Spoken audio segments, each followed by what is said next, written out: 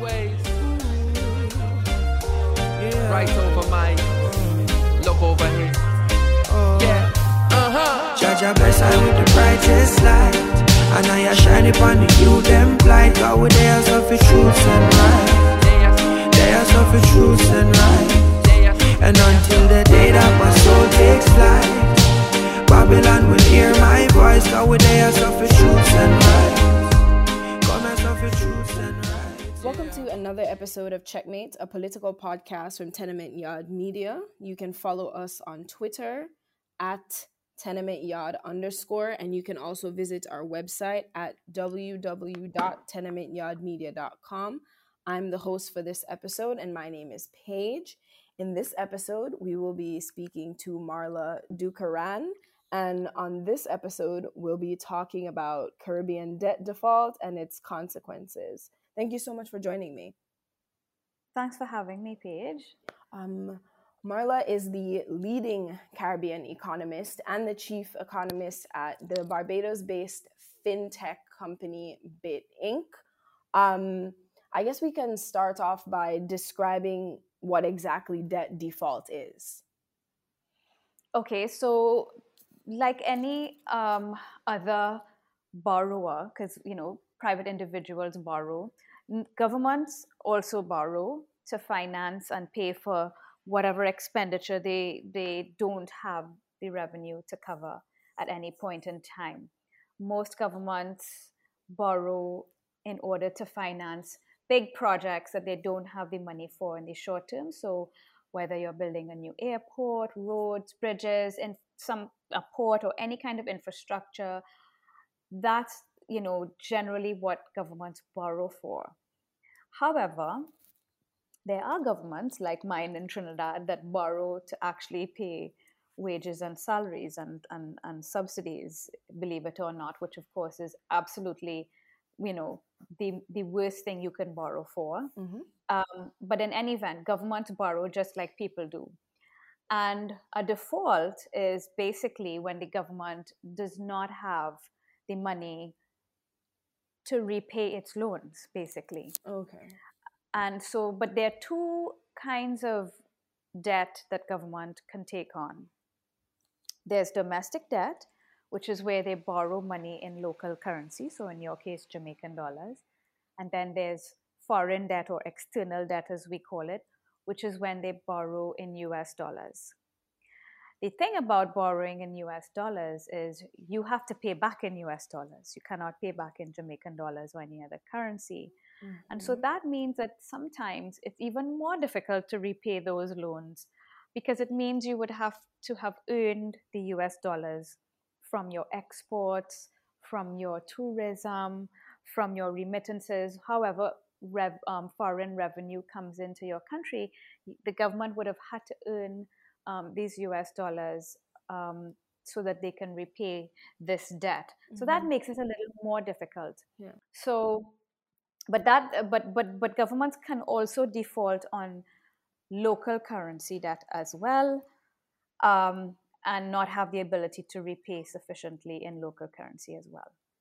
Okay, thank you for that introduction. Mm-hmm. Can you speak on Caribbean countries that have previously defaulted on debt and the subsequent consequences that would have followed that? Okay, so when most governments, when they default, what actually happens is they don't just say, okay, I can't repay you and, let's live happily ever after and go away, right? Okay. What actually happens is you say to the creditor, the person who has lent you the money or the investors who have lent you the money, you say, I cannot repay this loan, this debt, this bond. And they say, okay, let's come to the table and negotiate on new terms and conditions which you can afford. So what tends to happen is that when you default, you have to renegotiate with the creditors a new repayment schedule. Generally, that means that you get a longer period to repay them. Mm-hmm. And so your monthly or annual or semi-annual installments, as the case may be, are more affordable, so lower, smaller, okay? So any default that we've seen in the region, whether the most recent default was Suriname, the most recent government to default, and that happened last year. In my estimation, Bahamas will be next, and I think it will happen within the next year. And then I think Trinidad and Tobago will be the one to follow Bahamas. So what happens, and Barbados defaulted in 2018. And so what happens is you, again, get together with your creditors and you offer them a new repayment schedule. And that is called a debt restructure. So that means that you can then agree on a way forward to have easier repayment terms that you can afford. You've had, for example, Jamaica had the JDX and NDX domestic debt exchanges. That was back in, I think, 2012, 2013, somewhere around there. Grenada has done debt restructures. Belize has done debt restructures. I mean, it's hard to think of a country, as an independent or sovereign state in the Caribbean that hasn't had to restructure its debt. The Dominican Republic has, Haiti has. So it's been, I mean, if you go back in history, it's almost all of us. Yeah, thank you for that. I was wondering, just given the state of the world, the COVID-19 pandemic and all of its impacts, can you talk about COVID-19's impact on Caribbean countries' economies that have led to the predictions like the ones you've made about the Bahamas and Trinidad and Tobago defaulting on their debt?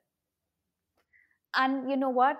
Absolutely, and it's two very different stories with Bahamas and Trinidad and Tobago. Very, very different stories. In the case of Bahamas, the Bahamas was hit with two of its worst crises ever in the space of about 6 months, because they had Hurricane Dorian, which was their worst hurricane ever, towards the end of 2019, and then early 2020, we've been hit by this pandemic.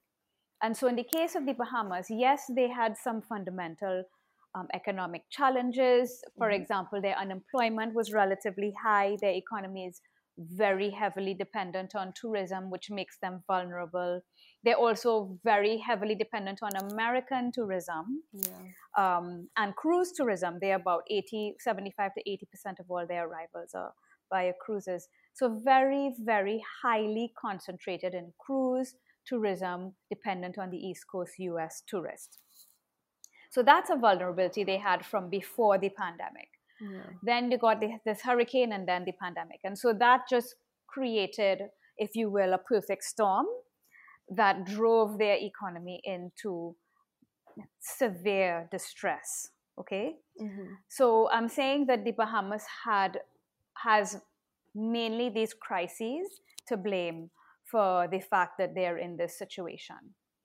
Conversely, in Trinidad and Tobago, I would say to you that the pandemic is minor in when you think about what are the challenges Trinidad and Tobago was facing. In the first place, this is a country that has grown on average less than 1% for the 10 years prior to the pandemic. So the 10 years to 2019, Trinidad and Tobago grew by less than 1%. Wow. Which is, yes, it's quite a shocking statistic, right? Because Trinidad and Tobago has natural gas and oil, and you would think and you would hope that these kinds of natural resources would mean that they're more likely to see growth, stronger growth and more consistent growth. But that's actually not how it works. But other than that, Trinidad has had a primary fiscal deficit since 2014, meaning they're borrowing just to pay the interest on existing debt. They've basically made poor policy choices as it relates to the exchange rate. Trinidad and Tobago has the single most overvalued currency in the whole of the Caribbean and Latin America. And so all of these poor policy choices and basically poor governance in Trinidad and Tobago had led to a very weak economy that, of course, COVID did not help. But I will say to you that COVID is not the source of their problems. And also the way that they managed COVID was not stellar in my estimation. I mean, Trinidad, as you know, was the only country on earth to have had closed borders up until a couple of months ago. And notwithstanding their closed borders, they still had very high cases of COVID-19. So which makes you wonder why even bother, to close your borders. So overall, it is the poster child of how not to run a country, in my estimation. Thank you for that. Yeah, and I do agree. I think those are both very different cases that have led to kind of the similar outcome in possibly seeking debt restructuring. Only time will tell. We'll see. What are the solutions, in your opinion, that are needed for countries that are defaulting on their sovereign debt? So in a case like Jamaica and Barbados. Well, Jamaica has already, in my view, implemented these solutions. Most recently, the legislation that was passed to give the central bank independence from the Ministry of Finance. Yeah. That is a critical piece of legislation, a critical reform that helps to ensure that you don't end up in a default situation again in the future. And why do I say that? Because when you've racked up a lot of debt in local currency, it is possible, when there is no independence between the central bank and the finance ministry, it is possible for the Minister of Finance to ask the central bank to print money to give the government to pay its bills. Yeah. And that means the government can issue any amount of debt they want almost, and the central bank will print the money and buy the debt from the government. This is what happened in Barbados in the run-up to their default in 2018. In the space of about 4 years, the central bank in Barbados doubled the money supply by doing just this, printing money and buying government paper with it. So the fact that Jamaica passed this legislation means that it's less likely or almost impossible for something like this to happen again, unless there is a legislative amendment to that legislation, which I'm hoping won't ever happen. The other thing that Jamaica did was implement fiscal rules. So you have a fiscal framework that sets limits on the size of the deficit, on the debt load, etc. And so it basically forces the government to operate within its budget. It forces the government to live within its means. Yeah. That means they won't be able to rack up the kind of debt that we had seen historically. So those are two critical things, I think, that Jamaica has done to make sure that it doesn't default again. Now, I'm not saying that default is not possible, because, for example, God forbid you get hit with a Category 5 hurricane that wipes out, basically devastates Jamaica the way, for example, Dominica was devastated or Grenada was devastated. It means that, it's almost impossible for you to continue financially the way you did before that kind of devastation. Yeah. Okay, so barring that, what Jamaica has done means that it's almost impossible for me to imagine a situation, apart from huge catastrophe.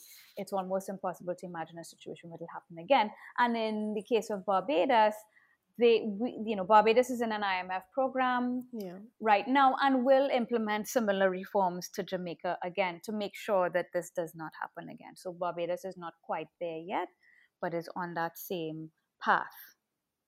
And coincidentally, the Bahamas, which is not in an IMF program, not yet anyway, I think it was last year, they passed legislation, either last year or 2019, their government, which just lost an election a couple of weeks ago, their previous government passed legislation that provided the same type of fiscal limits, fiscal rules on debt accumulation, which is quite commendable, because I don't know of any other government who's done that outside of an IMF program in this region. Well, thank you for that. And for our listeners, if you haven't already listened to our episode on the election in the Bahamas, you can go ahead and listen to that, and you'll have a bit of context for this episode conversation. Um, I think lastly, I just wanted to have you expound on a statement that you made in 2020 that says that the EU is an institution that has adopted a discriminatory stance against some of the world's smallest and most disadvantaged countries. Can you talk a bit more about that statement? Sure. So the EU produces two blacklists. One where it's constructing a list of supposed tax havens. Okay. And the other one where it's constructing a list of supposed countries that are guilty of money laundering and and financing terrorism. Okay. Okay. So when you think about tax havens and you think about countries that support or engage in terrorist financing or money laundering, you think that, okay, there's going to be a wide range of countries on these lists, right? Yeah. But actually, all of the countries on these two lists, every single country, and it's really remarkable that they've structured a methodology to achieve this, but every single country on both lists is a non-white country. When you think of tax haven, one of the first countries that comes to mind is Switzerland. I mean, I think they might be the oldest on earth. Yes. But Switzerland, of course, is not on this list. You think of Isle of Man, Jersey, Guernsey, none of these, even Delaware in the US, yes, none of these countries make it onto their tax haven blacklist. As a matter of fact, the European Parliament itself said that they made a huge omission in this tax blacklist, and that is actual tax havens. Instead, they blacklist small countries, and I'm not saying that none of the countries on the list are tax havens. I'm saying that if you're constructing a list of tax havens, you should put all of them, not just ones that are not white countries. The other thing is, what exactly is a tax haven? If a country decides that they have a sovereign right to set their tax policy, and they've set their tax policy at their corporate tax policy, for example, at 0, or in the case of Ireland, at 12%, or Poland, or Hungary, why is it that Ireland, Hungary can get away with it and it's okay for them to have a low tax policy? Why is Barbados blacklisted? Because they also have a similar policy, or the Cayman Islands, or Bahamas, or the British Virgin Islands. Why is it okay for them and not okay for us? So basically, it's hypocrisy, it's discrimination. And when you dig behind the why, first of all, we're all non-white. So you know that there's that likely motivation. But the other thing that you find is that the countries that should be on these lists, that are powerful countries, are not on the list just because they are powerful. If the EU blacklists Switzerland, can you imagine the diplomatic fallout of that? But when they blacklist Vanuatu, who cares? Nobody does. Vanuatu has 300,000 people. It's a very poor country. Nobody cares, okay? So that's the other thing. We're all small, we're all powerless, and we're all not white. The other thing that is unfair about this is the degree to which these activities take place. It's about proportionality. Money laundering is the washing of any proceeds of crime, okay? So if somebody commits a crime and sells whatever it is they stole, for example, and then they take this money and are able to deposit it or use it for legitimate purchases, that's money laundering. That takes place in every country on earth. The question is the degree to which it takes place. And in small countries where our GDP is the size of the GDP of a small town in your country, how could it be that we get blacklisted for the very small volumes, relatively speaking, of this kind of activity versus the billions of dollars that are laundered in big countries and in large financial financial hotspots in the world. So the question of proportionality should also come into play, but it does not. So we're not white, we're not powerful, and we're insignificant in the global scale and in the grand scheme of things. And so it's easy to construct this list, these two lists, that penalize us in ways that they don't even understand, reputationally, as well as in terms of how it affects us from a financial transaction settlement standpoint. And they don't care because it doesn't affect them, and they don't have to care because as far as they're concerned, all of us could disappear and it won't matter to the EU. No, exactly. And I think that using the phrase discriminatory is extremely powerful because that's exactly what it is. And, you know, calling something what it is extremely, extremely important. Thank you. I agree. Thank you so much for your time and your voice and, you know, what you're saying on the world stage and here. I think it's really important that people who are from this region are speaking up in the ways that you are about these issues. Thank you. Thanks for having me, and I appreciate your reaching out. And I do hope to chat with you again in the near future. I hope your listeners find this informative and it gets them thinking about the way these things work. Thank you. And I hope so too. I know it got me thinking. This has been another episode of the Checkmate Political Podcast by Tenement Yard Media. Don't forget to check us out on social media at tenementyard_, and that's on Twitter, and on our website at www.tenementyardmedia.com. And don't forget to share the podcast with a friend. Always. Right over my look over here. Yeah. Jaja bless I with the brightest light, and I shine upon the youth them blind. God with they are suffer truth and right. They are suffer truth and right. And until the day that my soul takes flight, Babylon will hear my voice. God with they are suffer truth and right.